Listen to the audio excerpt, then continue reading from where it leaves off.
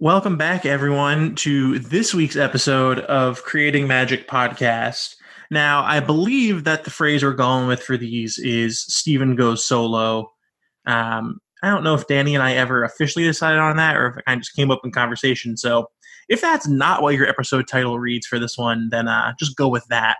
But regardless, I am so thrilled to be speaking today with one of my, I feel like longest probably is the right word, because oldest implies that you're ancient, which, let's be clear, compared to me, I'm a spring chicken. You kind of are, but that's neither here nor there.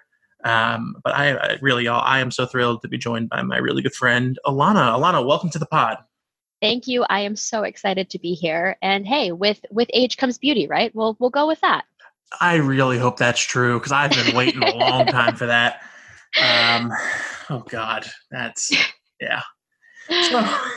So look, let's dive in. I want to start with our standard kind of introductory Potter questions, but I want to make sure I also spend a fair amount of time talking about you geographically, because that certainly is relevant to the world we live in, but also relevant to a lot of our friends here on the podcast. So definitely. To start, if you could introduce yourself just by talking through your house, your Patronus, and your favorite character, please. Absolutely. So my house is a Hufflepuff. What's up? I am a Hufflepuff through and through, though I will admit I do have some pretty solid Ravenclaw tendencies. I'm kind of very, very bookish, very nerdy, have always been my entire life, but my heart is full of Hufflepuff gold, and the place you will most likely find me is by the kitchens. So that's about right. That tracks. My favorite character, I usually go with Neville on this one because I have a lot of different reasons for loving a lot of characters. But for me, Neville represents a lot of what could have been. We all know he could have been the chosen one. We know he could have died in many different situations throughout these books, and he could have been the hero. And I think that that's important. But I also love that he too kind of has a heart of gold. I sometimes wonder if he wasn't meant to be a Hufflepuff or couldn't have been a Hufflepuff. But that's typically kind of, I've got a soft spot for him. And my Patronus, I will admit I've taken the test a couple of times. I've gotten a couple of different answers. I got Ragdoll Cat at one point, which I could see but doesn't necessarily fit, I don't think. But the one that I really kind of resonate with is, it's called an Oryx. It's kind of like an antelope that lives out in kind of the plains of Africa, the Serengeti. What I like is that it is a female, it's a matriarchal. It's a society that is governed by females, which I think is really important. And they're a pack animal, and they are very, very defensive of not only their pack, but also their children, which all, again, if you know me, if you know anything about me, all that tracks. Yes, I'm just gonna leave the whole matriarchal. I'm not gonna touch that. Look, I really want to. Leave it. It's okay. what I had said I'm gonna hone in on here is a couple different things you said, which is right. You said that you're very protective of your pack, and then also two other tie-ins, right? So you said you always can be found by the kitchens, and then you also said that you're a Hufflepuff, right? And if I were to try to describe the majority of my interactions with you from like the first time we met for those first couple of years. So for the listeners, we met back when we both were in school. Alana you were a senior when I was a freshman, right? That's right. I graduated in 13, if that helps. Yeah, so senior. Yeah, because I was a freshman in fall of 12. Yes.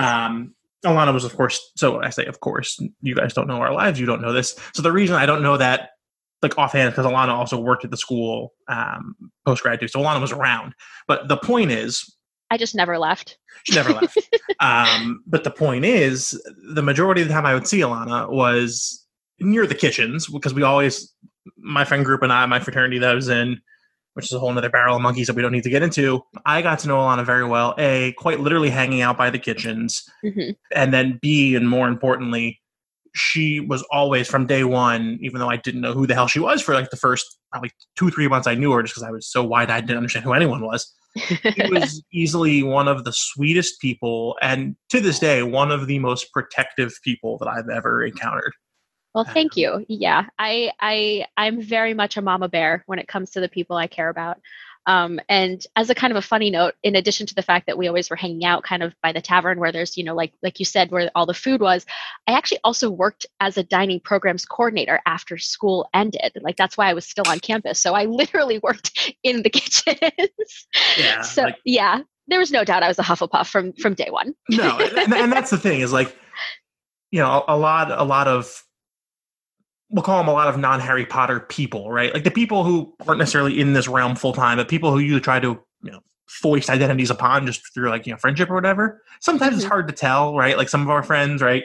Like, well, maybe they're that. No, like through and through, you might have Ravenclaw things about you, but no, there's no doubt. Right. I appreciate that you also will try to put people in houses like almost immediately, because that's exactly what my brain does. Is like I meet somebody, I'm like, aha, you are a Slytherin. I'm okay with that, but at least I know. Oh yeah. Look, I know that a lot of men, I'm not gonna say all because we're not stereotyping men as a whole, but a lot of men tend to initially judge a woman based on her superficial appearance. That is not I. I judge you upon qualities that I am foisting upon you with no knowledge of you and assuming which house you are. Honestly, if we're looking at arbitrary ways to judge people, I'm okay with your way. Your way makes a lot more sense to me. So yeah. So let's transition out of that somehow. So I want to start really quick before we dive into your Harry Potter story, just by briefly introducing you to our audience a little bit further. And again, like I said, through a geographic context, because while you've been down there for a little bit, you're still pretty new to the Florida community. And this podcast has a dedicated Florida listenership. I can think of 1, 2, 3, if we include my co-host Danny, who now lives in Florida, 4. I can think of at least 5 or 6 kind of week in, week out listeners who are in the Florida area. So tell us where you live, what that means for proximity to Universal and Disney, and whatever else you want to say about the lovely state of Florida. Yeah, so home is where the hot spot is. I moved to Florida. So again, context, I lived in Washington, D.C. for about 10 years prior to this, which is where I met Stephen, where I went to school. Prior to that, I grew up in Rhode Island. So I've just kind of been moving southern down the East Coast. Eventually, I guess I'll hit Cuba, which would be kind of cool. But yeah, so I live in Florida. I live in a little town called Brooksville. It is about an hour north of Tampa and about an hour and a half west of the Orlando area. So we're, my partner and I, prior to the big COVID happening, we were kind of avid park goers. We have annual passes to Disney, Universal, and SeaWorld, and Busch Gardens through SeaWorld. It was a regular occurrence. We'd go probably twice a month minimum to the parks. And we would visit. I mean, we were regulars. I have 4 wands that I would use regularly. We would just go to do magic, and then we would go home. So I've been here for about 2 years now. Holy crap! It'll be 2 years in September. And yeah, we are smack dab in the middle of all of the quarantine craziness amidst a state that is starting to open up. Although to date, when we are recording this today, Florida broke 15,300 cases, which is the highest recorded number of cases for any state at all ever. So that's where I am. Yeah. So for context, right, I'm going to call out some of our amazing listeners, and this is not an exhaustive list, just the ones whose towns I happen to know in the Florida area, right? So no, this is not a shot at anyone out there who's listening who's like, Stephen didn't say where I live in Florida. No, look, I love y'all. Y'all are great. But Danny literally just moved this past week to the Villages, which is up near Ocala. Mazel tov. I know exactly where that is. Yeah, she is, I think as we're recording, she is painting things. Yesterday, she de-popcorned her ceilings. Good. Yeah. Yeah, she's painting. She's putting up plants and God knows what. But yeah, so she's there. She's super thrilled to be living up there. Amanda, our good friend, starry-eyed one, is in, I want to say, Lake Dora. That sounds right to me. Mm-hmm. It's like a little bit due north of Orlando. Lake Dora, maybe Mount Dora. Yeah, I know exactly. Yeah, I know roughly where you're talking about. Yeah, it looks like it's like 11 o'clock on the map from Universal. Karina, I just sent her a package, so I really should remember the town in Florida that she lives in, but I know it's one of the Orlando, like, little suburbs or whatever. Okay. Yep. Maybe Lake Mary. That sounds right. Yep. Yep. It's right there. And then Paula, whom of course I love with all of my beating heart, La Peluca de Harry Unconceivable. Paula just moved with her family up to the Orlando area. She was down in South Florida. Of course, Chelsea Gryffindor Pinup, who we also love here, she's down in the Boca area. That's all to say, Danny, look, Dapper Minister of Magic's in Florida. We have so many friends down there, and I'm really excited for you to get to know them to get to know you, and to start palling around. Yeah, and full disclosure to anybody in Florida, I have 2 different Instagram handles. The easier one to find is the Disney Detail Diva, and that's kind of a little bit more of my, like, quote unquote professional one, if you will. But that all being said, please reach out to me. Please be my friend. I know I said I've been here for a couple of years, but it's a kind of a sticky situation, if you will. I do live in Brooksville. I have a car, but I do not drive very often. It is, full disclosure, a little bit of a fear of mine. So especially on I-4, I do not drive I-4. So it is a little bit more of a, hey, if you get me, you kind of get a package deal with my partner as well. But that being said, we're tons of fun. And that also being said, like I said, I'm about an hour and a half away, but I love getting out of the house, and I worked from home prior to COVID. So any opportunity to get out of the house or just make a friend, especially in these times. So please feel free to come be my friend, come hang out with me virtually. It'll be great. All right, so I think we've done our due diligence and gotten through the Alana Florida advertisement here. So let's dig in. Let's start by talking about how Harry Potter first came into your life, be it the movies, the books, whatever stories, memories stand out. How did you first encounter the series? Yeah, so the first time I remember hearing about Harry Potter was at a birthday party. I was probably, I think we did the math, I think I was like 7 or 8 or right around there. And a friend of mine, shout out to Leah, she had gotten the books and she was super excited because I think she'd just gotten the second one. And she was like, these are fantastic. They're about magic and mystery. And there's this boy and there's a snake. And I was like, at the time, I wasn't really a big fantasy fan. So I hadn't really read a lot of fantasy or anything along those lines. And so I was like, okay, this does not sound like something I would like. But that was right when it was really starting to gain popularity in the US. So I vaguely remember, I think it would have been Hanukkah, actually, because Leah's birthday is in October. So for Hanukkah, my aunt, shout out to Helene and Peg. Helene and Peg got me my first couple of Harry Potter books for Hanukkah. And I remember reading the first 2 kind of right back to back and then being like, what do you mean I have to wait for more? What do you mean I have to wait for more? I had never really encountered a series that hadn't been completed yet.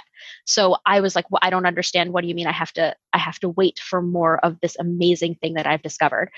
So at that point was really when I started to reread the books obsessively, which is why my first set of Harry Potter books, I still have. They're in a Rubbermaid container in my mother's basement, but none of them have the bindings anymore. None of them are easily readable because they have just completely fallen apart with love, if you will. Yeah, mine aren't that bad.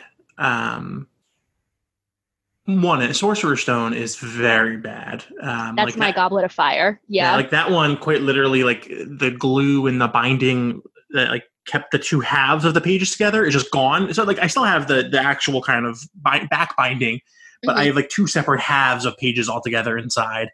Yep. So you mentioned, I'm curious because I think I know you, so I know this to be true. But for the listeners, I think we're similar in the sense that we weren't huge fantasy people growing up. I think things have changed, so we've gotten older. Right. But what were you reading growing up? Like, what were you into kind of outside of Potter? Well, I was a voracious reader. I mean, I still am. And quarantine has been lovely for that. I finished 17 books in 2 months, which is just, my Goodreads is so excited. They keep emailing me being like, we have more for you. We have so many things. And I'm like, I already have a stack. Please don't. Please, I can't take any more. But I was reading I mean, I was reading things like The Babysitter's Club. I was reading things like Goosebumps. I was a little bit of a creepy kid, so I loved things like Goosebumps, Are You Afraid of the Dark, Scary Stories to Tell in the Dark. Um, what else? The Dear America series, and I actually really liked the My Name Is America series, which were the kind of the boys' version of the Dear America books, because I liked the perspective from both sides, and I didn't really think, as much as I loved reading about all the girls, 45 pages of petticoats. Sometimes I need to balance that out with a good war story. So that was kind of really the majority of what I was reading. But I also was very much that kid who would go sneak into my mother's bookshelf and read whatever I thought sounded good. So I definitely was reading things that I should not have been reading at 9 or 10 years old. The Hours, Middlesex, This Much I Know Is True, books that are really meant for a much more mature audience. But at least I was reading things, and I acknowledge that I probably didn't understand a good 50% of those. So that's probably okay. Yeah, I don't know what any of those titles were, but one had the word sex in it, so I'm just gonna take a wild stab in the dark as to what that was about. Yeah. So I'm curious, what did what were your some of your original impressions of the series? Like what did it mean to you? What place right? So coming from a background that isn't fantasy, right?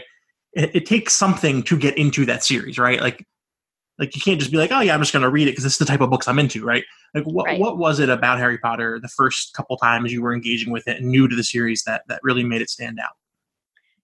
I think there were probably two kind of big things for me. The first is that, well, and full disclosure, because I know 100% my family is going to be really excited and want to listen to this. I had a wonderful childhood. I had a loving, caring, amazing family. I know that I'm incredibly privileged and lucky to have that. That all being said, I was bullied as a kid. I was, I am, as Stephen knows, and for the rest of the world, I am 4 feet 10 inches tall, and I have not grown since I was about 11 years old. And and up until about 5 or 6 years ago, I was very overweight. So I was the nerdy kid. I was everybody's friend, but I was also the butt of a lot of jokes. So to me, Harry was somebody that I could really relate to in the sense of, he was kind of a loner. He didn't really know where he wanted to go or what he was going to do. I mean, I remember distinctly in the first couple chapters him talking about how he might go to this school that's not the same one as Dudley, thank God, but he wasn't really sure what he was going to study, and he wasn't sure he was going to even get the clothes for it.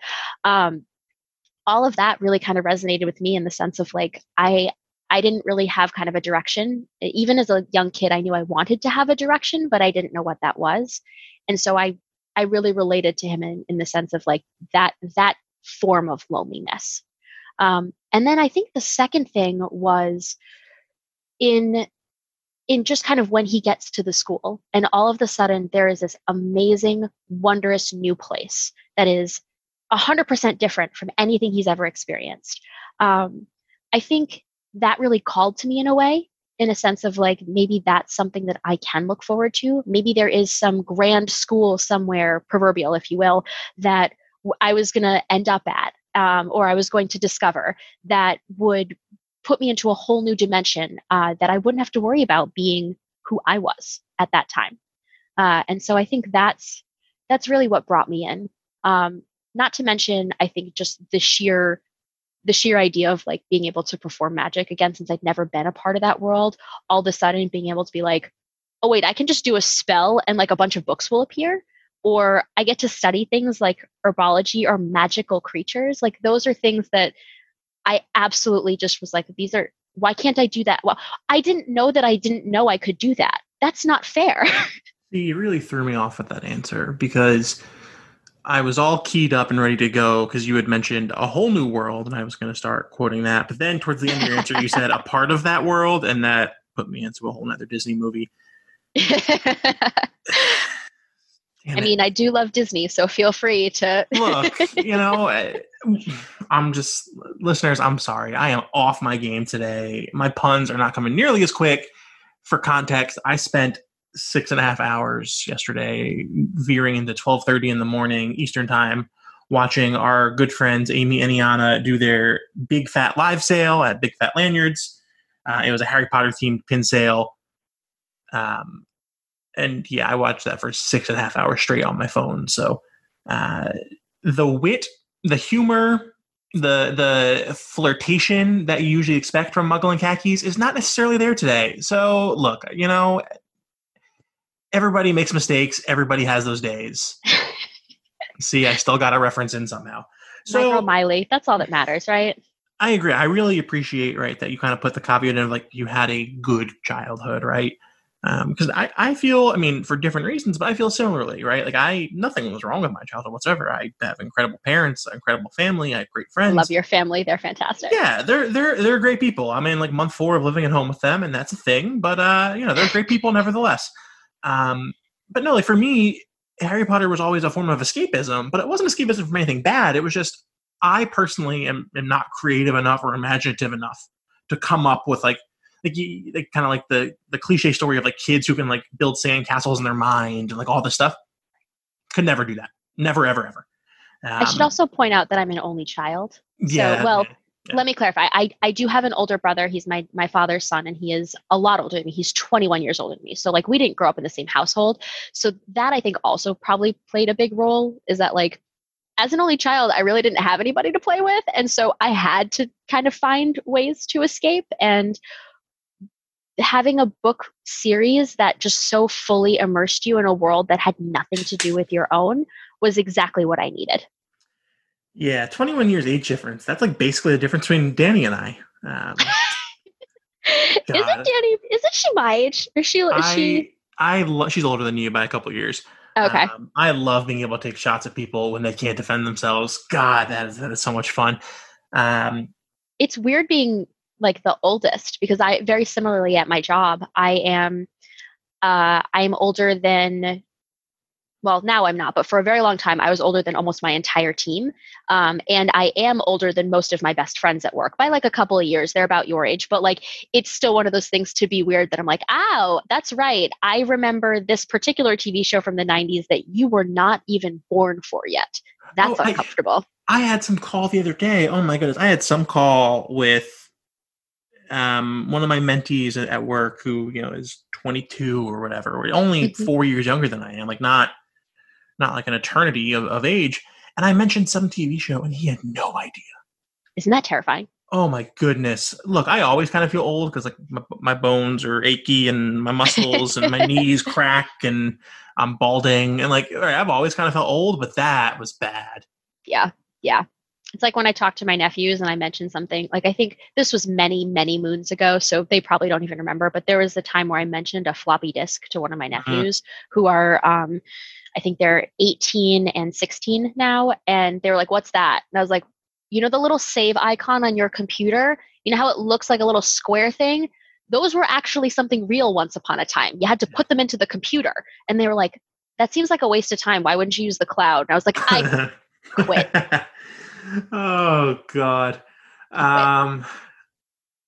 Yeah, because I used those in middle school. I recall that was a middle school thing, and then by the time I got to like 8th grade, it was kind of phased out because they had actual kind of cloud-based storage. So speaking of cloud-based storage, I don't know if that's I don't know how we transition. Let's do it. Let's talk about favorites and least favorites throughout the series. So let's start with the easier ones, right? Just like no nuanced character kind of study, just like favorite book, least favorite book. I think my favorite book is Half-Blood Prince, and I think that my least favorite book is, oh my goodness, that is such a hard decision.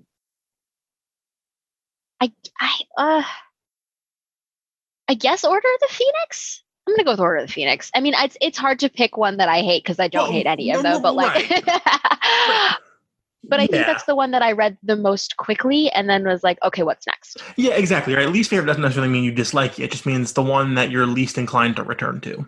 I feel very similarly about I'm a big Disney fan. One of my favorite movie franchises in the whole world is the Pirates of the Caribbean franchise. And I, especially now that we've kind of given Johnny Depp some slight redemption, I had some problematic fave issues there for a little while, but things are better. That all being said, I feel the same way kind of about that second movie, the one in the middle, because it was actually meant to be, the second and the third Pirates movies were filmed together, and they were actually meant to be one movie. They just realized that there was far too much and they split it up. So the second movie is kind of like okay, we're giving you background, we're moving the plot along, but like there's no real culmination. And I feel the same way about Order of the Phoenix. It's like there's a lot that goes on in that book, and all of it's important, but it moves the plot. It doesn't solve the plot, if you will. So I am very glad that you mentioned Pirates, because that is one of my favorite franchises to talk about. Yes. Because it's not, the movies themselves, like they're not ones that are going to go down in pantheon of like classic Americana, right? Right. But every time they're on, or now that I have stolen Danny's Disney Plus account, I will watch them. Them because I love Johnny Depp's acting in the movies. Right? He's perfect. Leave at the door everything that's going on with Amber Heard. That's a thing, and I acknowledge it. Strictly speaking about what we're seeing on the screen when he's wearing the little braided beard thing and the hat. And the hat. Yep. Love that. I love that it's a franchise. I'm all about a good franchise because I like getting invested in a story. And I'm also super excited because there's new developments to talk about in the world of pirates. So for a while, since like 2017, really, we've known they've been trying to develop another Pirates movie. That's been a thing. Yes. But because of all of the issues of legality and allegations and the media firestorm surrounding Johnny Depp, that kind of got put on the back burner for a while. Not to mention that the last movie that came out did terribly in the box office, so they were kind of, Which was sad because it was actually, out of all of the kind of like post big blow up with Amber Heard, that one was actually the best out of all of them. The last one, they resolved everything, which I really appreciated. Yeah, but that's all to say that had been in hold for a while. Mm-hmm. Then all of a sudden, within like the past 6 months or so, there'd been a lot of talk about a new Pirates movie and how they were moving forward on a script, and that was great. And I was super excited. And they weren't sure about Johnny Depp's involvement, and they're still not sure, and that's all well and good. But then on top of that, they announced an entire separate project. So now they're going forward with 2 Pirates projects, and this other one, happens to star the love of my life, who I know listens every single week, Margot Robbie. Yes. Margot Robbie is perfect. Can we side note about Birds of Prey for like a hot second? Because God. I don't know what I was expecting with that movie, but it was everything that I didn't know I was expecting. And as a queer woman, I just stared at that movie. I just stared at the screen and just for 2 hours with my jaw open was like, how do I either become them or marry them? Sorry, Hunter, I love you to death. You know that. Oh, Margot Robbie. Is she doing the Pirate Red? Is that the project that she's working on? Or is that the separate? Okay. It's going to be a new movie / I would imagine series of movies under the Pirates franchise, but with a whole separate cast of characters. Okay. Yep. I see that. Okay. Yes. And I think I want to say the writer's name is Christina Hudson, the person who led the Birds of Prey project, who is also Yep. So man, that is such a good pairing. Yeah, I saw Birds of Prey about 6 times in the theaters, no lie. It also sounds like they have some of the creators of Chernobyl in there, which I have not seen, but everyone I know that has seen it has said is phenomenal. So, all right, I have a lot of positive, cautious optimism for all of these, right? Yeah. So anywho, I'm always down for a pirate project. Yes. That's I forget how exactly we got onto this topic, but we were talking about favorite books and what drew because 2 to 3, 5 is a kind of like got it in between. Yeah. So this also brings up a great opportunity for me to absolutely bash one of my favorite people who I already bragged on in this podcast, the ever lovely, incredibly funny, witty older sister of mine, La Peluca de Harry, Paula at Unpenceivable, who just told me yesterday that her favorite book is Order of the Phoenix. Really? And I have no problem if you like Order of the Phoenix. If that's a book that you like, great. Now, that's fine. But to call it your favorite book in the Harry Potter franchise above beautiful tomes of, frankly, art, like Goblet of Fire and Half-Blood Prince, and frankly, even a lot of Deathly Hallows is damn good. Yeah. When they're not wandering in the woods, it's really good. Right. And look, I don't think Prisoner is the best book in the series, but I think a lot of the stuff that you get around the Marauders is phenomenal. It's a lot of backstory. It's similar to 5. It's a backstory book that's a bridge book, and the only thing that's important is when Pettigrew escapes at the very end. The rest of it is all kind of filler leading up to that, and that's fine. Mm-hmm. But to say that Order of the Phoenix is your favorite book out of all 7 of these beautiful books, I'd be interested to hear why. Yeah. Paula. I'd be very interested to hear why. Um, That being said, I know for a fact that my favorite, not to switch franchises, but my favorite Game of Thrones book, and forgive me because it's been a long time and I had to kind of throw myself off of them after that last season. I can't, the season that shall not be named, we're not going to talk about it. But it's the book, the one with the green cover that nobody likes. That's my favorite. Nobody likes it because it's Brienne goes for a walk in the woods for fucking ever, which is totally fine. But that's my favorite book. And so I get having the unpopular fave, but I would be curious to hear why. And like, frankly, Paula might have discussed this on the episode we did with her that came out months ago now. But as the listeners by now, because I think this will probably be like episode 30 in your feed by the time it drops, I black out when we record these things, and I don't remember a word of what I said. Like, for instance, we just dropped an episode probably 2 weeks ago from the time you're hearing this in your headphones with really good friend Emily and her boyfriend James. And Danny, who does the editing, again, as y'all know, texted me the morning of and was like, what the hell she just texted me like, Stephen, what the hell Mrs. Norris stuff were you talking about? And I'm like, frankly, I have no idea what you're talking about. And she goes, you mentioned fanfic, Mrs. Norris, Filch, and Pence. And I was like, look, I get where I'm going here, but I still don't know specifically. It could be a lot of different things. So that's all to say that there is an episode back there with Paula. And I'm sure she talked about why she loves Order of the Phoenix. But I have no recollection. So good note for the listeners. If you don't recall this episode with Paula, good time to go back, subscribe, and start from episode 1 of the Creating Magic podcast.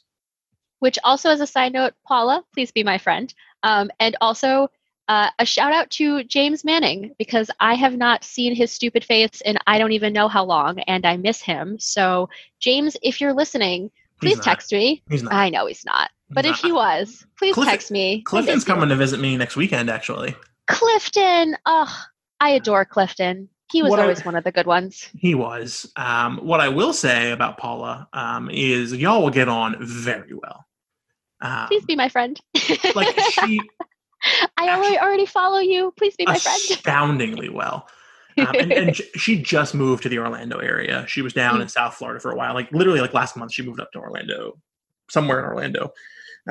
So that's all to say that you should be best friends. Y'all all should be best friends.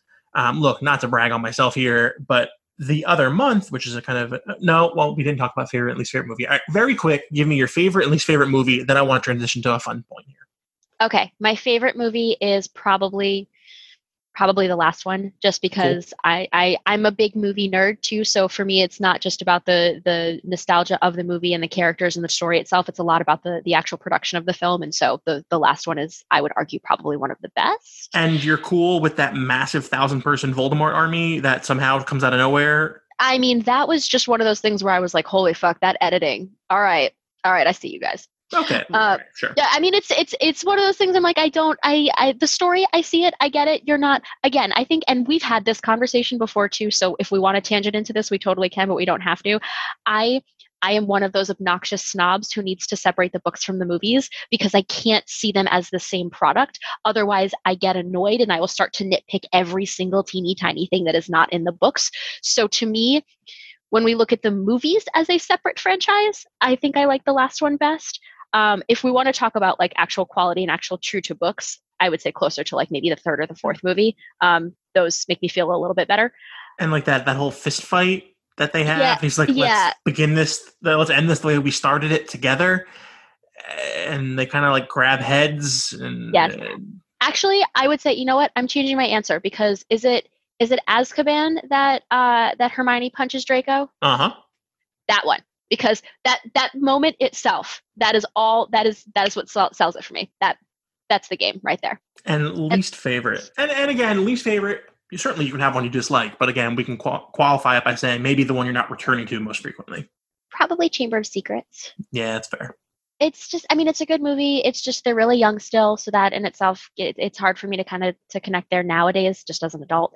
But also, I think for me, Chamber gives me kind of like, it sounds weird to be like, it gives me this feeling of dread, but it gives me this feeling of like it's this big invisible bad, right? And that's the whole idea of the book. That's the whole concept of the Chamber of Secrets, is that there's this thing, they don't know what it is, it's invisible, and it's terrible. And while I love that, and I love kind of those types of stories, like that's my favorite kind of ghost story, the creepy stuff that you don't know anything about. I think the juxtaposition of that in a story where like it's a bunch of kids that I want to try to relate to throws me off a little bit. And so watching it on screen just makes me be like, oh, this is just a bunch of kids who are terrified, and I don't love that. Okay, cool. Yeah, I agree with all that. That's great. I like when the guests come on and agree with the host. That's really the only reason I do this podcast in the first place.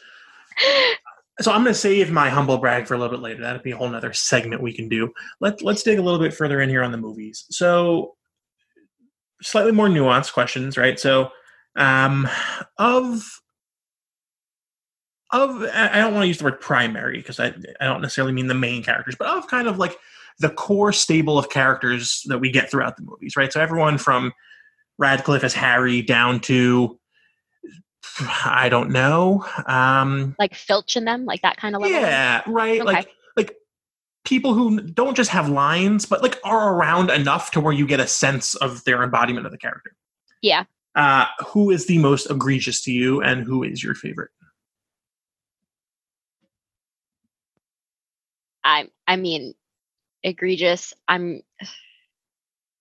There's so many fucked up people in these books, man. I'm gonna go. I mean, Umbridge. Let's just go with Umbridge because I mean, Umbridge is this terrible. I should clarify. Yes. That was a bad question by the host. I apologize. I meant which acting performance is the most egregious. Umbridge is the worst. Umbridge is worse than Voldemort. Umbridge is the worst. I know. I was like trying to run them like Filch, Umbridge, who's terrible. Everybody's terrible. Right. Like Voldemort kind of has this predestination thing he's got going on for him that kind of doesn't save him from being the worst, but saves him from being the worst. Whereas Umbridge fully opts in. Whole different ballgame. In terms of the acting and the acting performances and the choice of casting and all that, right? Who was like, this is exactly who I pictured from the books versus, okay, we could change this. Okay. Hagrid was perfect. Hagrid was exactly what I needed. Robbie, I can't think of his last name. He's phenomenal. Thank you.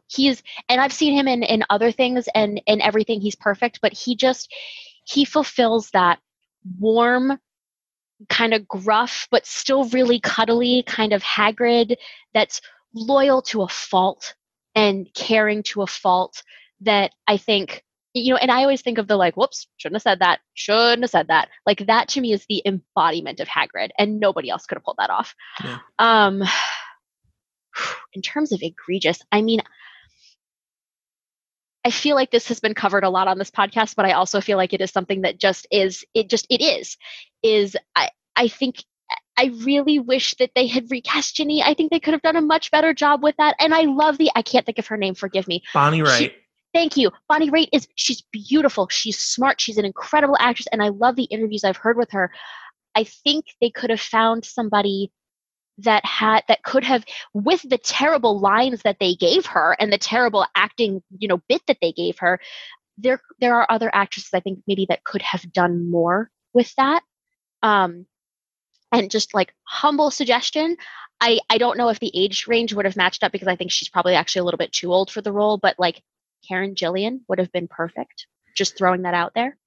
I can hear in my head, I can hear Paula, I can hear Mari and Pinedo 9. Hola, we miss you, we love you. You're at Universal right now, actually, which envious. I can hear them shouting at me through Instagram, being like, please don't go on another Bonnie Wright acting versus producer choice rant. So I'm not going to. Okay, cool. And shout out to Mari, by the way, who is someone who I met through you. That was my humble brag. That was your humble brag. Throw it out. Oh, yeah. So back in early June, back when the Universal Orlando first reopened, Alana was heading out there. And Mari was flying down. I believe she lives in Maine. Does that sound right? That sounds right. I want to say it was maybe somewhere more southern, but either way, it was not from here. She lives up north, and I don't know why Maine's the state that keeps coming in my head. Maybe because it's like an M thing. Anywho, that's all I'll say. She was coming down for a trip, and also one of our really good friends of the pod, Meg, who has like 13 Instagrams, Captain Megrica, Magical Meg Nagerie.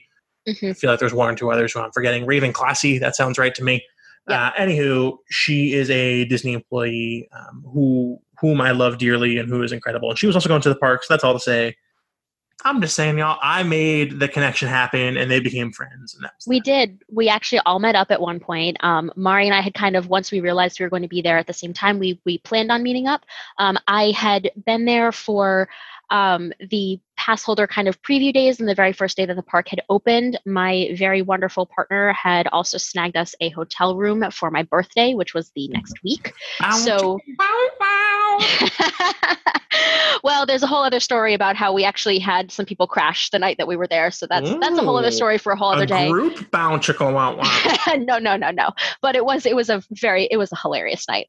But we met up with Mari, and we did run into Meg. We were just outside of Diagon Alley, and she walked by, and she had a very distinctive Ravenclaw dress, which was beautiful on.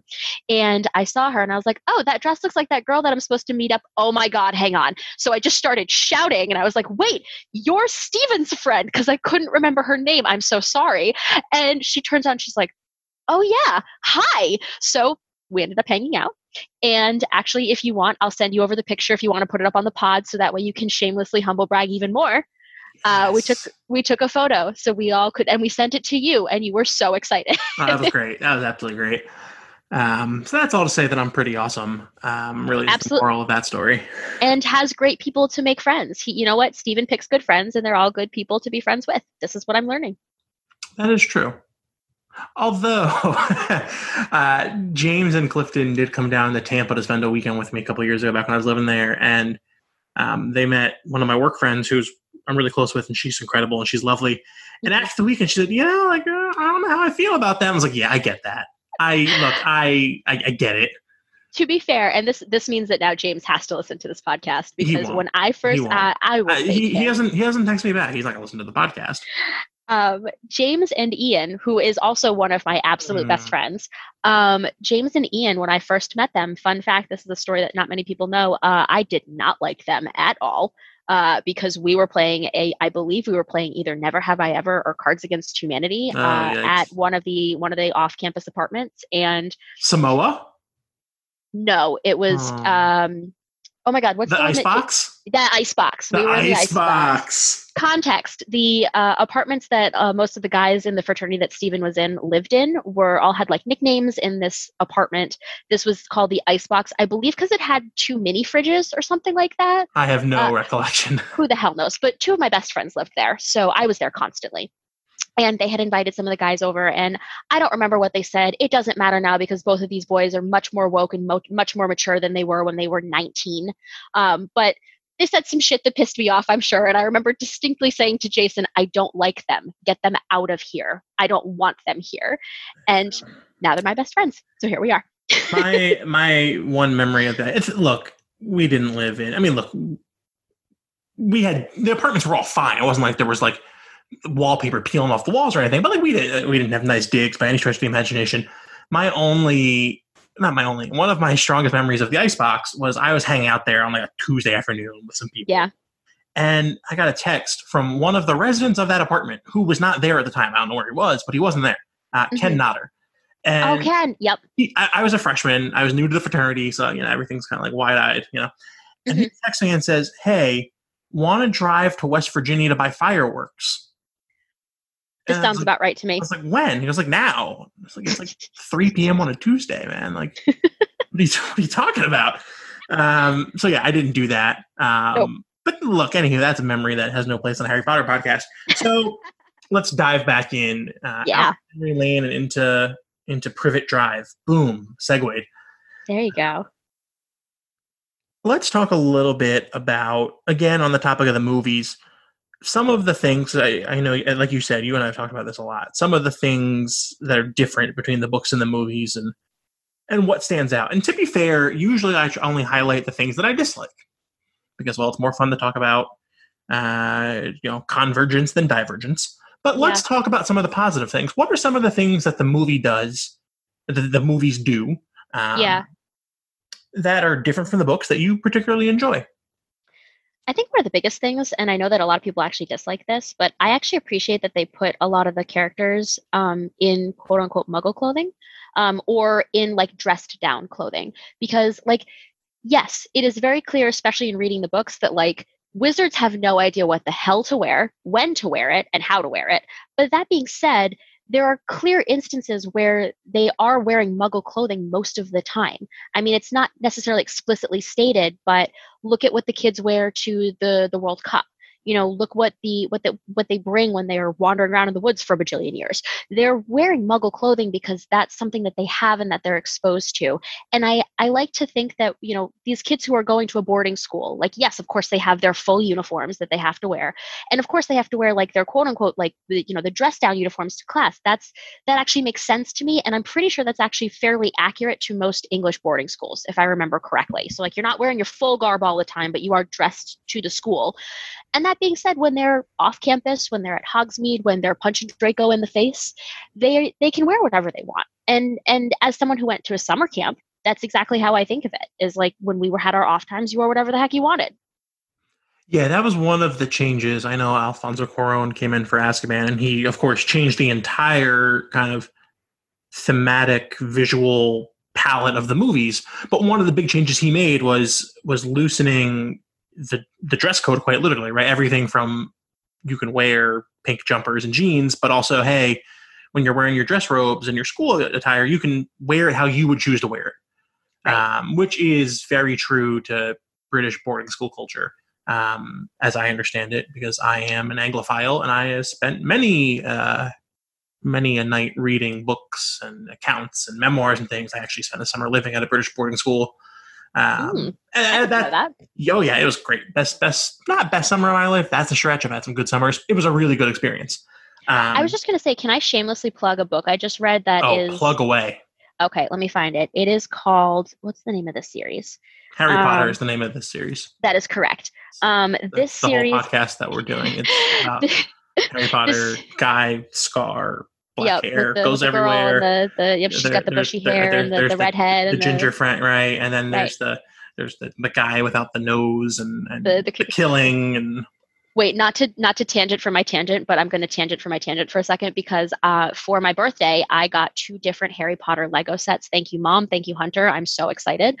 But I think it's hilarious because they have a little Quirrell, but if you take his little turban off, on the other side of his head, it looks like Voldemort, and it is the funniest thing I've ever seen. And I, 100%, when I was building the kit, lost my mind when I saw it because, like, this is the level of detail that I appreciate, let me tell you. But yes, the book series that I just finished, it's called Shades of London. There's 3 books right now with maybe possible rumors of a 4th, unclear. But basically it takes place in a London boarding school. It's a girl from Louisiana who moves there because her parents are professors or something. And there's ghosts, there's magic. It's really cool. I can't recommend it enough. I read the books in like 2 days. So awesome. Shameless plug for another English boarding school book. Yeah, and Danny, who tirelessly edits this thing after I'm done rambling, will go and find the author and or publishing house and tag them, and we will give them some free publicity to all the thousands of listeners of Creating Magic. That's great. Yay! Okay, so look, we did one positive thing. I think that's enough. We'll get to the negatives. What? And I know you've listened to the podcast. I know most people who listen to this aren't brand new to it, so y'all will have as well. But like my ground rules for this are like, you know, some things like you just have to cut out. Like I get it, right? The movie is told, or the books are told through Harry's POV, so you get in his head a lot. You can't do that in the visual format. On board. I understand how those changes have to be made. Some things just you don't need, right? When you're going from a book to a movie, I get it. Then there are the things where it's like, well, why did you have to go and do that? Like, this would have made the movies better. They're missing it. Let's talk about those. What are some of the things that stand out for you as like, Jesus? And yeah, so one of the things that that really bothers me, and it's such a little thing too. And again, like you said, I totally get that it's something that like they had to cut out, but contextually, it's stuff that I think maybe not necessarily necessary, but like is really helpful as you're trying to navigate this 7-book, 8-movie series. One of the things is that there's not a lot of explanation and backstory into the history and kind of the knowledge of ghosts in the series. So like, you know, when we're in, you know, movie 8 and there's all this stuff about the, you know, the diadem, and we're talking about the ghost of Rowena Ravenclaw and her daughter, and like all of that, and the Grey Lady, like they talk about it a little bit in the movies, but they don't go into it in the level in the books, and I think that loses some value for me. It makes it really hard to as someone who as someone who's read the books, I already know this, I have that context. As someone who's watching the movies, if it was my first time, if I had never had any understanding of that, I would be kind of lost for a little while. You are the first person on the podcast to have mentioned that. That's really fascinating. Hey, look at me. Well, it's funny because right as you say it, I'm like, oh, you're 1,000% right. Like thinking about the story of the Albania woods and how it all ties in. Yeah, quite literally have goosebumps right now because that's a really good call out. And like even something as simple as like, and maybe they do mention this in the movies and maybe I just totally missed it, but like I went down a hole probably 2 weeks ago trying to figure out about how Nagini, however, I mean, again, I read the books before I saw the movies, so I don't know. Nagini, how Nagini possessed the body of, is it Bertha Jorkins? Or it's yeah. I, for some reason, like I had to go back down a book hole. No, not Bertha Jorkins. No, not Bertha Jorkins. No, it's Bathilda Bagshot. Bagshot. I had to go into this whole, because I didn't remember the whole thing about the Albania woods. I had to go all the way back and like figure what the hell out that. And to be fair, I went down a hole to try to figure out more about Nagini in general, because I was like, oh, I'm actually more interested in this. And 45 minutes later, but all that being said, as someone who watched the movies, like that was the whole thing. I watched the last movie, and it had been a really long time since I had seen the movies or the books, and I was like, wait, what the fuck? How is she possessed? Where did she get? When did this happen? What book did this happen in the past that I don't even know I knew about? You know what I mean? Like that was not there for me to kind of put together, and it was confusing, and it almost set me back. It took me out of the world, which I didn't appreciate. See, those are two very fascinating answers. I think one of the more common answers we get, and that doesn't devalue at all. I think it's an incredibly shameful, it's not the right word, but it's a shame that it's not included in the movies more, is the Marauder backstory and the nuance of what makes the Marauders and all of that.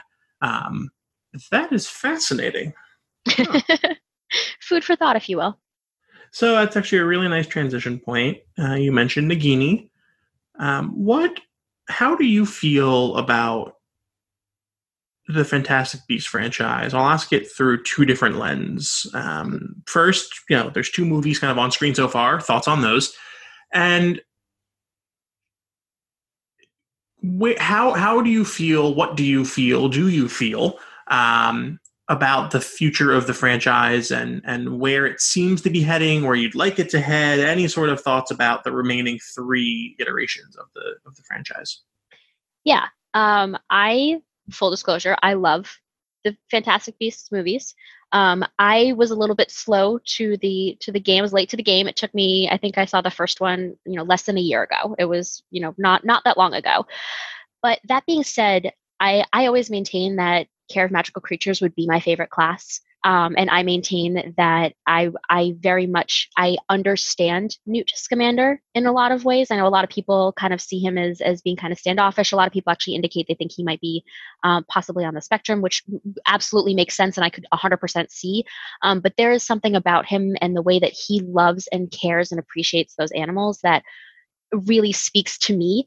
I went to zoo camp as a kid, like for the first, 5-6 years of my life. And I thought I was going to be a veterinarian for a long time. I'm a vegetarian. I am not allowed to go into animal shelters because I am Leslie Knope in that scene where she adopts all the dogs and Ben walks in and she's like, "Hi, honey, I made pancakes. I also adopted 35 dogs."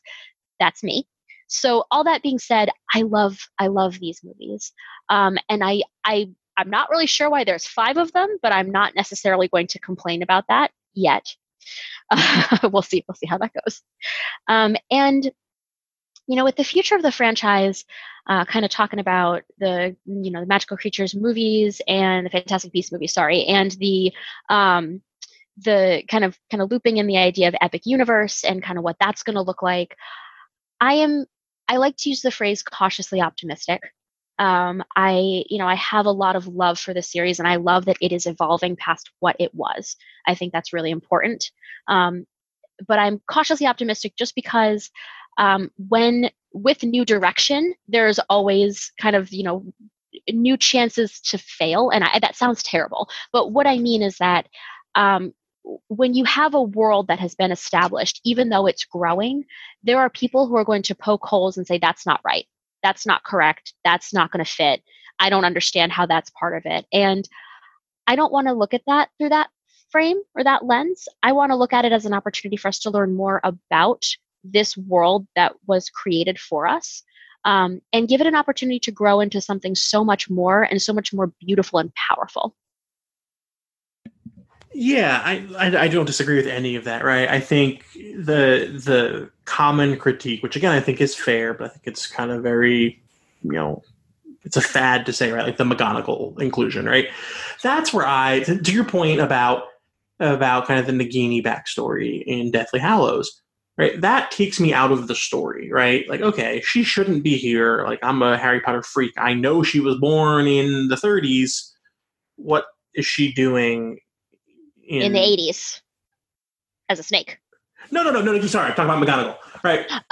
Okay. Okay, the Nagini thing I get though, because that's the whole Maledictus thing. That at least, right? That I don't know how she goes from being hypothetically, at least as far as we can tell, like anti-Grindelwald and kind of just like this friend of Credence to being Voldemort's snake. That's a whole. I'm curious to see how that comes together. But that's the hole I went down. Was trying to figure that out, and it didn't work. Trust me, if anybody wants to try it, I didn't get there. I understand the Maledictus thing, right? But on the McGonagall point, right, like things like that, like the canonical inconsistencies, that so far is what's been taking me out of Fantastic Beasts. I'm totally cool with world expansion.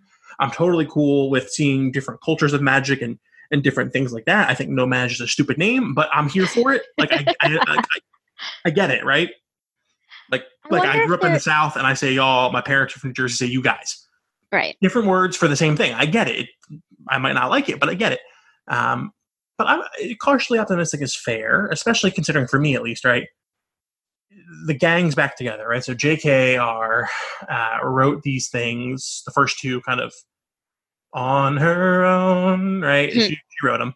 And she's bringing back Steve Kloves. I have to imagine Warner Brothers probably forced it on her more than anything, but Steve Kloves and the original gang and Heyman and all them, like the core Potter group is back together, which I think posits a better viewing experience for the super fans for 3, 4, and 5. Okay, cool. But generally speaking, we like Newt. Here for Dumble Daddy all day long. Jude Law. Oh, yeah. Jude Law could fuck me up. Right? Like, he could do just absolutely horrible things to me, and I'd be here for it. And honestly, I mean, I know he looks real creepy in this movie, but it's still Johnny Depp. Listen, I fell in love with that man when I was like 9 years old, which I know is creepy, but like, let's be honest, everybody's got that weird crush when you're 9 years old. I had posters of him from Pirates all over my walls. And so seeing him, yeah, exactly. The like drunk, although side note, you'll appreciate this. Anytime that we get off of the Hulk at Universal, we do the drunk Johnny Depp walk, because that's truly how you feel when you get off of the Hulk. You need like a minute to collect yourself and remember which way is up. You got rid of the rum. Where's the rum, Mr. Gibbs? Why is the rum always gone? Why is the rum always gone? Yeah. All right. Cool. Yeah. So you mentioned, I actually really appreciate now, it's like you've done this podcast with me before. You've had some natural transition points baked into the conversation here. So you mentioned both Universal, talking about the Hulk, Incredible Hulk, and then you just mentioned before that Epic Universe. So you are, and this is one of the things that I didn't necessarily know about you before, like back when we were friends in DC, because it wasn't relevant, but now that you live in Florida, you are a park junkie, and I love it. So let's start with Universal, I suppose, and then we can talk about Disney afterwards. Carte blanche. Talk to me about what you love about Universal, what could be improved about the Universal experience. If you want to touch on things since COVID, you're more than welcome to, although certainly no one's forcing you to. And all things about the current Universal parks. Yeah. I love Universal as evidenced. I have a past, like I mentioned. Back when I was a kid, let me context a little bit here. My family we're all huge Disney fans. We've been Disney fans since I was a child. The first time that we came to Orlando, I was 20 months old. There are very adorable pictures on the internet of me and all of the Disney parks and all of that. But that being said, we did also appreciate Universal. And I distinctly remember going there as a kid. I remember being terrified of most of the rides. Like I refused to go on Twister. I remember the line for Twister. I remember going through kind of like that broken house. I hated it. I hated Jaws. Oh my God, I was terrified of that ride. And to this day, as a fun aside for anybody who does happen to become my friend and travel to the Universal parks, it is a tradition for me to flip off Bruce every single time that we are there because I am so sick of him scaring me as a child. But that being said, as a whole, I absolutely adore the Universal parks, especially nowadays as an adult. I grew up with a lot of the things that make Universal without even realizing it. So Men in Black are some of my absolute favorite movies. So the fact that I could go shoot a bunch of aliens was, I didn't realize that until I came back down here as an adult. So Universal, the fact that it's set up with, in sets of, old school Hollywood and, LA and San Francisco. And these are all things that when we talk about Disney, my favorite park is Hollywood Studios for the same reason. I like that kind of old school Hollywood kind of feel, and Universal gives me that the minute I walk in.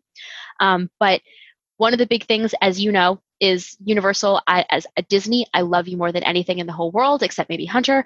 But Universal has better roller coasters, and I am a very large adrenaline junkie. So, when we talk about, I know we have a shared love for Rip Ride Rocket. I know that when we talk about the Hulk, or when we talk about even the scary one that drops you, which I was terrified of. I've never done that one. I refuse. The first time I did that was the first time that I went to the parks with Hunter. It was like 5 minutes before the parks closed and there was no wait. So we decided to get on. And of course we get the one that has like a broken seat next to me. And the attendant, the team member, realizing that I'm kind of nervous about this, because I obviously was I wear my feelings on my sleeve, turns to the other team member and goes, "Hey, I know that 3's broken, but we checked 4, right?" Which is the seat that I was sitting in. And Hunter loses it. And I'm like, "You jerk." And of course, that's when the ride pops you up. So that all being said, I'm not afraid of that ride anymore because I survived it. But yeah, Universal to me very much is the opportunity to see the things that as an adult I didn't realize I appreciated as a kid. I was very much, like I mentioned, a creepy kid. So all of the things like Beetlejuice wandering the parks, I find him every single time I'm there. I dress in full Beetlejuice garb most of the time. The horror makeup show is one of my absolute favorite things. And actually, when we did go back, so again, excellent transition. We did, in fact, go back to the parks for the first couple days that it was open. We went for, and it was different. It was weird. Not necessarily a bad weird, but different. When we rode the Mummy, we watched them wipe down the seats and load every other row. Same with the Hulk, wipe down the seats every other row. The horror makeup show, they seated people every 2 seats. There was spaces. I think the horror makeup show is probably the best indication because they, like the hosts, they didn't touch the volunteer, and they were wearing face shields, and like it was again different, but it was still the nostalgia that I love. And one of the things that I truly love about Universal, and I know that this is not your favorite thing in the whole world, Stephen, but I love the Halloween Horror Nights. It is, and for everybody listening, Stephen is making a face. It is terrifying, and it is wonderful. And I love getting the pants scared off of me. I didn't know that until I moved down here, but we get season passes. We run through the houses. There are rumors that there's going to be a Beetlejuice house, and there might be another Stranger Things house, and there might be a Bride of Frankenstein house. So all of these things are things that I love, and that all of that just makes Universal what it is for me, even outside of Harry Potter. That's before I even start talking about Harry Potter. Well, so before we talk about Potter, let me just say, when I go to a theme park, I try to go for the themes of blissful enjoyment and happiness and euphoria. I don't go, and I'm quoting here, to get the pants scared off of me. I get that at Disney. I get to have all of the whole range of emotions in all of the parks. Like you're hooked on this Halloween Horror Nights thing. Chelsea Gryffindor pinup is too. It's good. Let's go. Chelsea God will be willing, there. let's go. Chelsea loves Beetlejuice, and Chelsea loves being scared, and Chelsea loves cosplaying and all this stuff that I don't fully understand because I don't know any of this world, but it's all scary, and like she does the whole pinup dresses, and there's blood, makeup, and it's a thing. It's terrifying. Chelsea, you are a beautiful, lovely human, but it is terrifying. Jesus. So yeah, let's talk about the wizarding world of Harry Potter. What stands out for you, right? Like when you're going to either Islands of Adventure or studios, right? Like when you're walking in the Diagon or Hogsmeade, right? What are the things that like are top of your list every time to go check out, to see, to do, to experience? Yeah. Well, I also want to just say, I've been, like I said, I've been going to the parks for a very long time, very frequently. I'm very lucky to be able to do that, even when I didn't live here. And I experienced Hogsmeade first, of course, as most people did, because that was the one that was built first. So for me, I prefer to start at Diagon Alley because I love the fact that you are truly immersed. You're not here in Jurassic Park from the other side of you. You're not walking in, next to Atlantis. You are truly walking through and being fully 100% immersed. And something about that to me just really puts me in such a good place. So things that I usually have to hit up. I love going into the menagerie with the animals. Again, I love seeing all of that. I usually will end up picking up a stuffed animal being like, please, can I buy it? And the answer is almost always no, because we have too many stuffed animals anyway. Then I would say we almost always have to see Celestina. She is just a true gem. And the show, I will say, is a little bit different now. She doesn't really go into the audience. Of course, she can't, but she does go up. So she'll kind of disappear, go up those stairs, and she'll sing from the balcony. And I have such beautiful photos of her singing. And it's just, yes, it's not the same. She doesn't go into the audience and make fun of some guy. That's okay, though, because her voice is still beautiful and she's still singing all the songs that are really fun and kind of dirty, which is hilarious to me. And from there, I would say, I have a lot of, full disclosure to everybody, I have a lot of issues when it comes to sugar. I cannot do a lot of sugar. So I can't quite do a full butterbeer by myself. But that being said, I'll usually find somebody to split one with me. And at that point, I like to ride the train over. I'll do Gringotts if the line's not too long. It's kind of, for me, it's hit or miss. But I'll take the train over because I like going through platform 9 3/4. I think that is just the most clever, subtle little thing that you can really literally disappear. And so that usually, again, sets me up, puts me into the world, gets me on the train, and I'm ready to go to the world that's maybe not as secluded, not as isolated, but still puts me in the zone, if you will. And then when I'm over there, I mean, if I can get on Hagrid, I will get on Hagrid.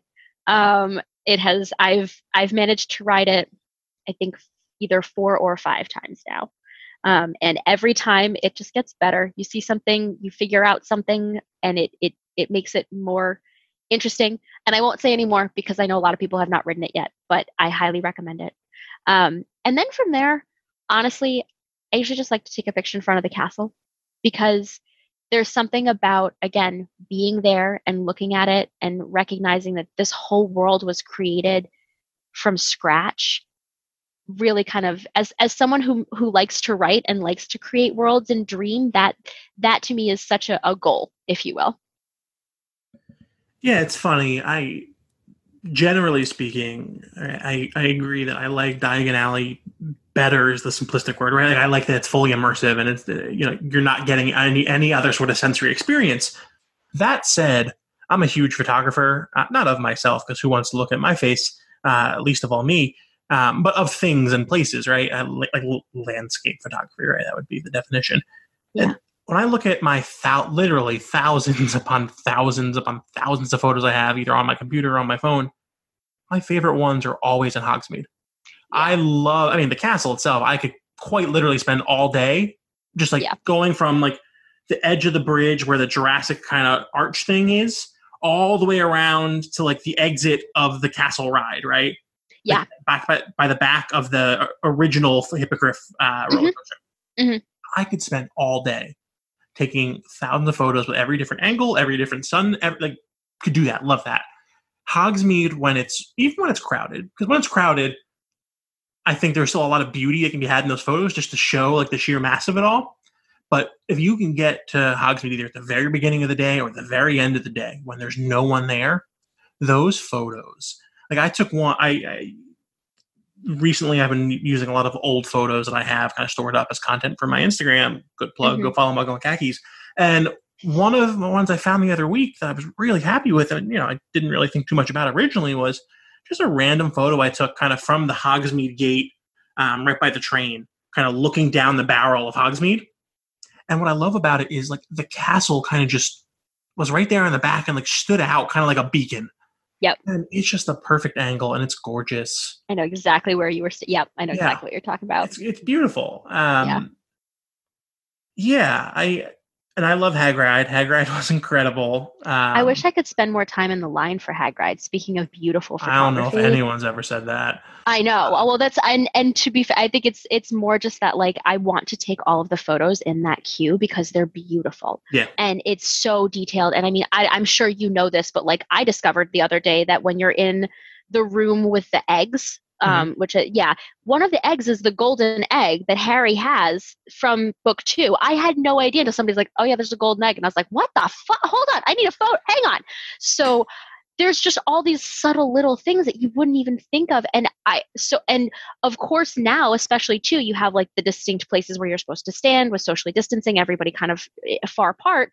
And you don't really get because you're trying to pay attention to the next person in front of you. And some of the spacing is not exactly, it's 6 feet all ways, which makes it kind of difficult, and some appear to be more than 6 feet. So you have to kind of turn around corners and peek around and see if there's somebody standing there, if you're just waiting for nothing.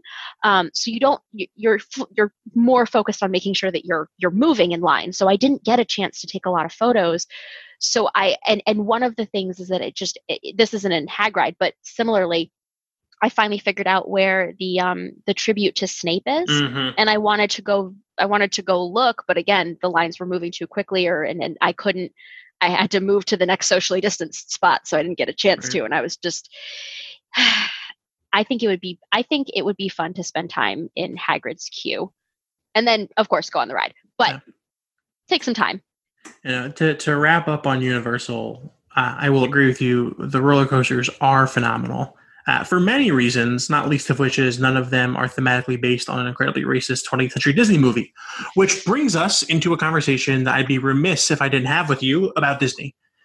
Because in addition, again, to being someone who loves Universal and all things Harry Potter, you also, I would argue probably more so than Harry Potter, are enamored with all things Disney, all things that aren't racist and bigoted and all that. So just talk to me about, generally speaking, I know you said you love Hollywood Studios, but talk to me just about the Disney experience.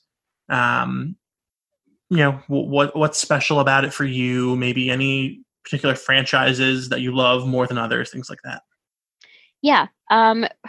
Oh man, where do I even start? So I mentioned this earlier, I've been going to Disney since I was 20 months old. My father, he came, I believe, and Dad, correct me if I'm wrong later, I'm pretty sure that he was at the opening of Disney World, or he went within the first couple of weeks. And he fell in love with Disney, and he transferred that love to me at a very young age. So I grew up with all things Disney. That was the vacation that we went on every single year. We didn't go to the beach. We didn't go to Europe. We didn't go, to California. We went to Disney, and that's what we did. So that's kind of the context here. I like to tell people that, that I've gone too far by if I get that crazy look in my eye and you've totally lost my train of conversation, because I will get that detailed. So Stephen, if that happens, please stop me because you're the only one who can see me at this point. But yes, so Hollywood Studios, I'll start favorite park. Hollywood Studios is my favorite park and has been my favorite park since I was a kid. It has nothing to do with Galaxy's Edge, although that is a phenomenal place and it is beautiful over there.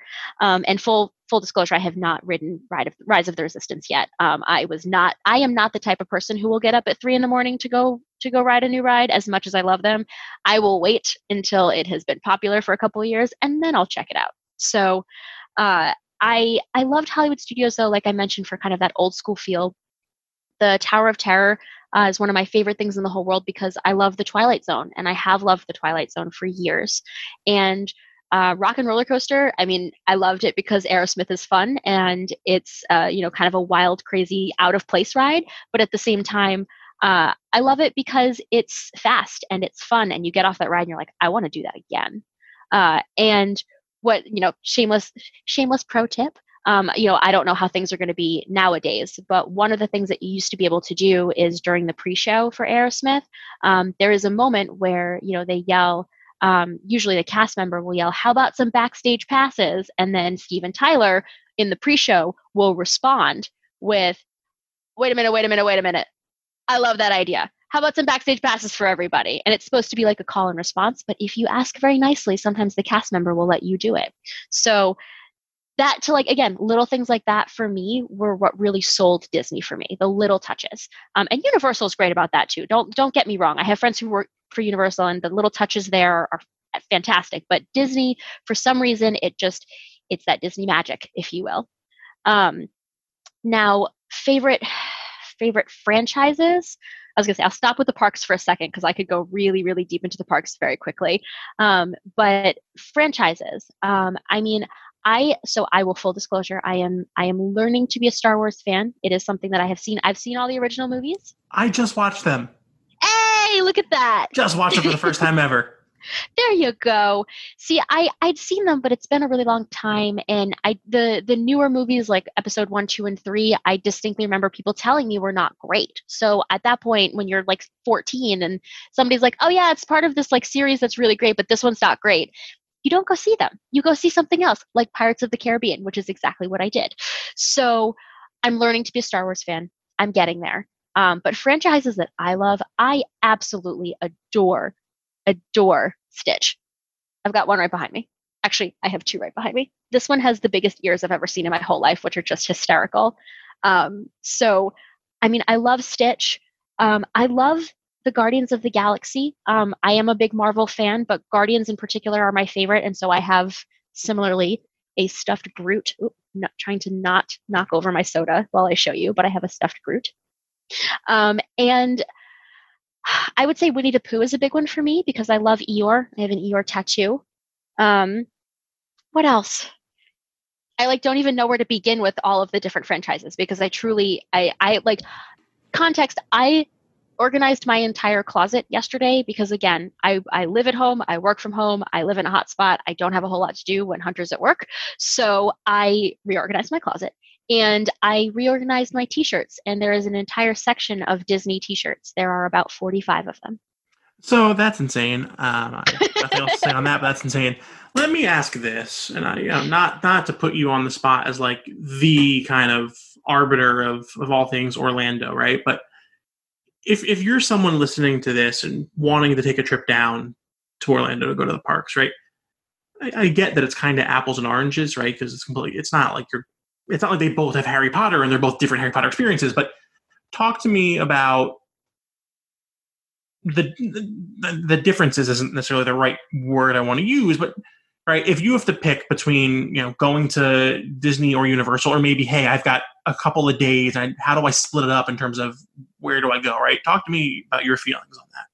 I love this question because I like to, and again, shameless plug, I love to help people kind of unofficially organize there's Disney Universal vacations. So hit me up if you want some advice. But that being said, for me, you're right. It's not like a difference in the sense of you're comparing apples to oranges. You're comparing magic to mouses, and that's very different. That being said, I find that Disney, for me, when Disney calls to me, which I know sounds so silly and dramatic, but when Disney calls to me, it is because I have a distinct feeling of nostalgia. I want to go to my happy place. I want to go somewhere where I feel like a kid. And I want to go somewhere where the expectation is that I'm being treated like a kid, and not in like a derogatory way, because to be honest, that is my biggest pet peeve, is being treated like, like I'm younger, or I'm not as smart, or I'm not as, I hate that. But that's not what I mean here. What I mean here is more of like, you want a pretzel, you go get a pretzel. You have people who are waving to you and like telling you where to go and giving you directions. And it's very much a, you don't have to think about it in that sense. You are in a happy place where there's a bunch of really happy things, and you don't have to worry about what's going on elsewhere. Whereas in Universal, I feel a little bit more immersed in the real world, so to speak. And I find that Universal is more of a thrill experience. It's more of it's a different type of immersion. It's more of I know I'm still in the world that I grew up in, but I'm actively leaving that world to go somewhere else, whereas Disney, it just kind of happens. I don't know if that makes sense. Yeah, I think it does. And it's funny, you talked about how you're fans of movies, not just because of the cinematic experience, but because of the production experience. I'm a fan of theme parks for the exact same reason. Right. And not to put too simplistic of a bow on that, but I think a lot of the reason for why there's a difference there is Disney, purchased all of the land around the parks, right, and made it so quite literally they had the space to luxuriate as much as they wanted when building the parks and not bump into each other. And then there's things like the tunnels underneath. Every piece of the logistical puzzle for Disney was about having the literal space to breathe in those worlds. Whereas Universal, and this is no shot at Universal, just a product of what they had to do, right? They're building it right on top of the highway, kind of, like pretty close to Greater Orlando. You can see Volcano Bay erupt from the highway. Right. Oh boy, that's a sentence. But that's just part of the reality, and it's not a knock at them. It's just what they had to do.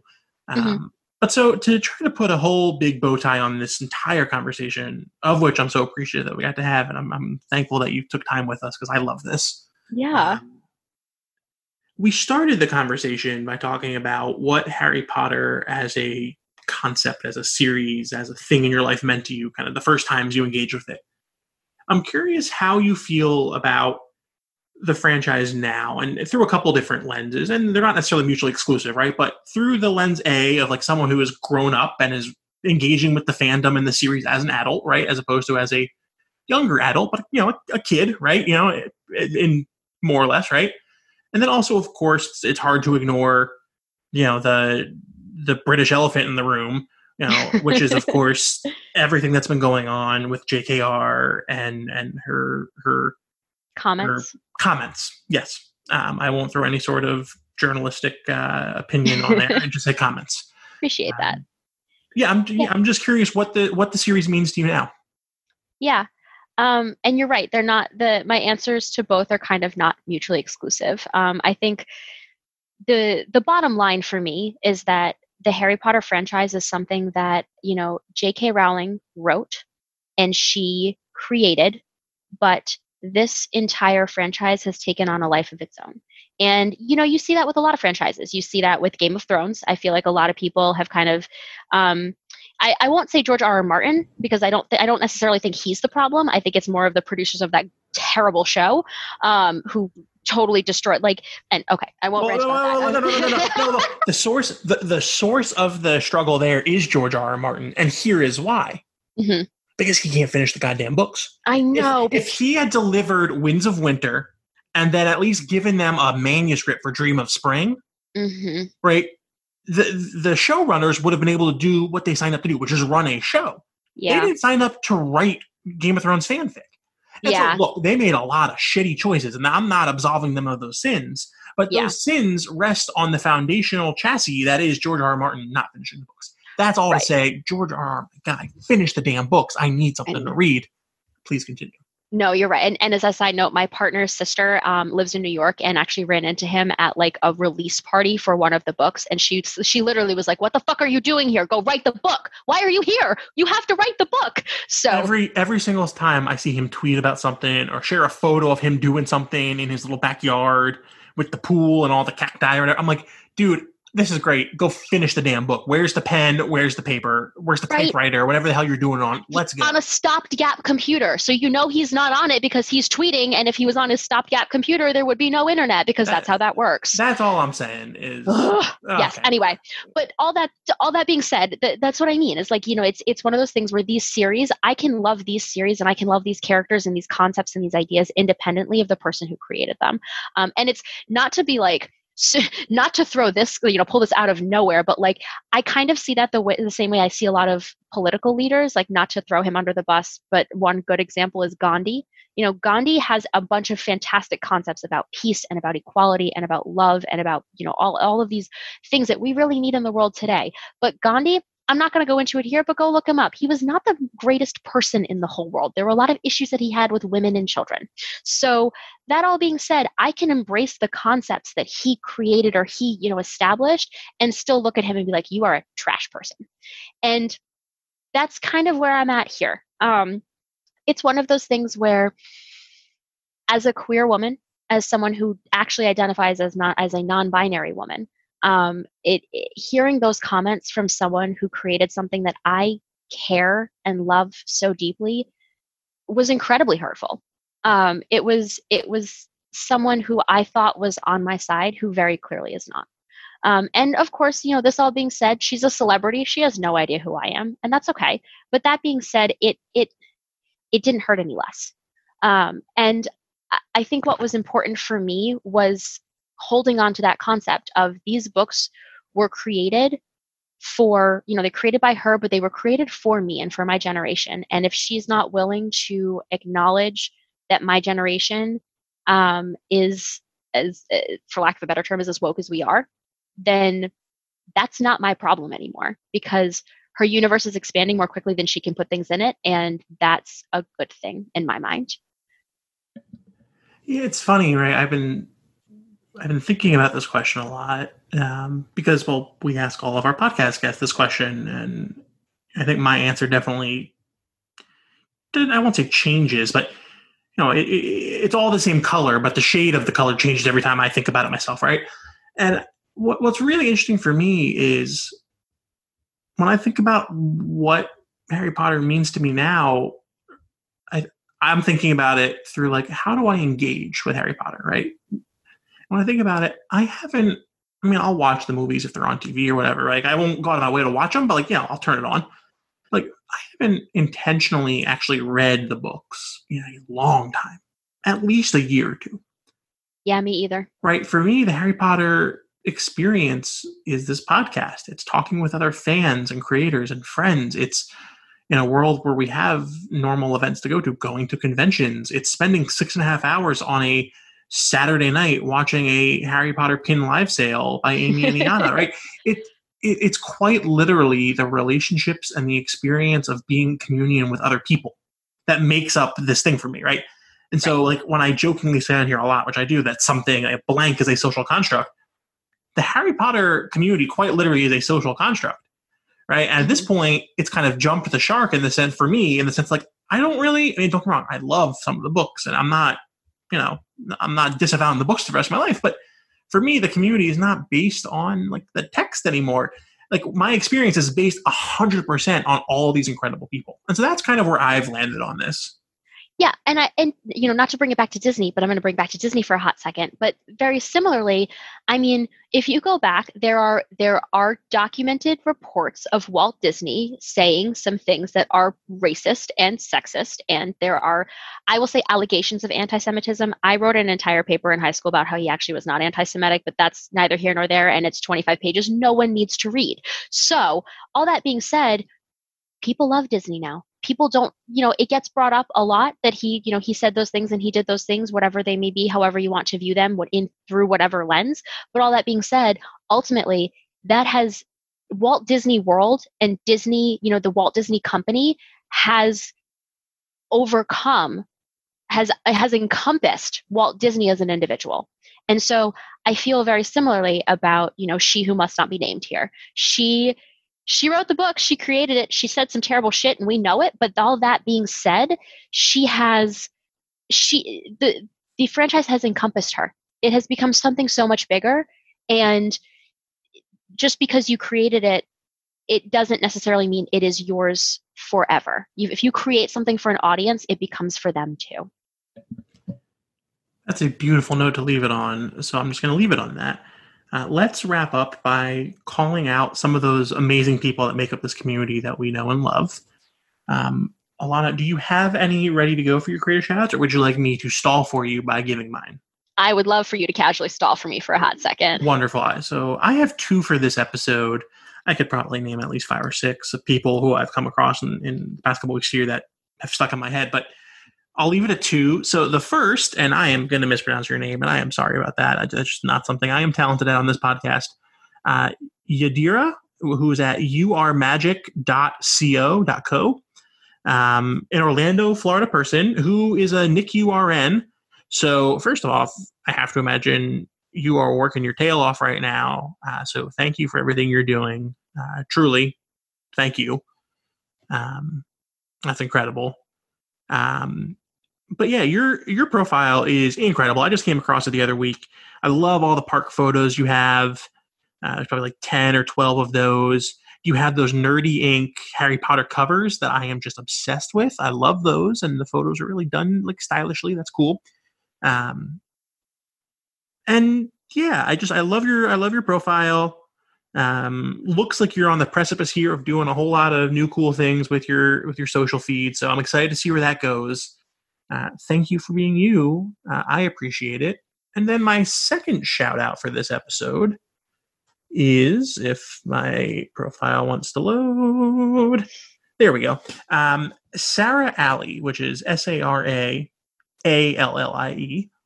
who is a self-proclaimed blogger, baker, and cake artist, little sister, dimple-face, Potterhead Gryffindor, which is just great.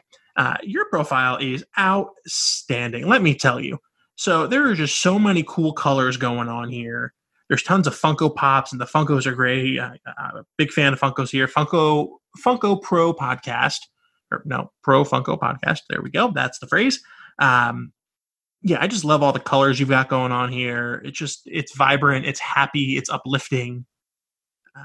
Yeah, so keep doing what you're doing. Really love it. And those are my 2 shout outs for the day. Alana, have you encountered yours, or do you need me to tell a bad joke? I have a couple. So the first is I mentioned Halloween Horror Nights. I mentioned how much I adore Halloween Horror Nights.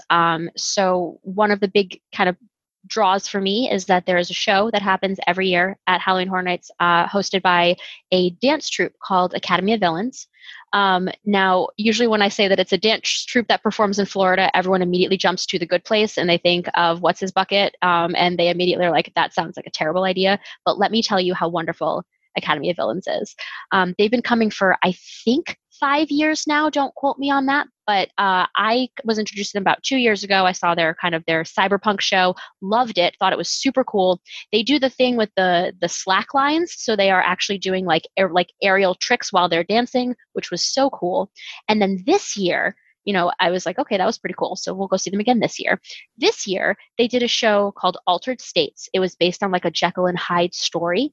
And it was the most incredible thing. I regularly watch the recorded versions of it live on YouTube because I love it so much and I miss it so much that I watch it all the time. And so I want to shout them out. Their Instagram handle is just Academy of Villains. And I want to also shout out their creator. His Instagram handle is _Farside, as in like PHARSIDE. And he's the guy he's the CEO. He created Academy of Villains, and he constantly will give kind of teasers and updates. He recently founded kind of like a satellite AOV, as they're known, in Las Vegas. So they're expanding. So I would keep an eye on them. They're really great. Then I want to shout out a friend of mine. Her name is Sarah, and she runs the PhD Princess. So that's the PhD Princess. She is obviously getting her PhD. She's a huge Disney fan, but what I appreciate is that she will post something about Disney, whether it be a ride or a show or a movie, and then she'll get into the science of it. So she'll talk about something, like maybe the logistics of the physics of a ride, or she'll talk about, a famous scientist who, helped, with alligators with respect to Tiana, I think was one she did recently. So like, she's very good at connecting the dots, and she's very good at making Disney smart, for lack of a better word. And I just love her posts. It was also her birthday last week, so shout out, happy birthday. And then also, final, I want to say real yeah, quick while we're talking about her, because I just happened to scroll through here.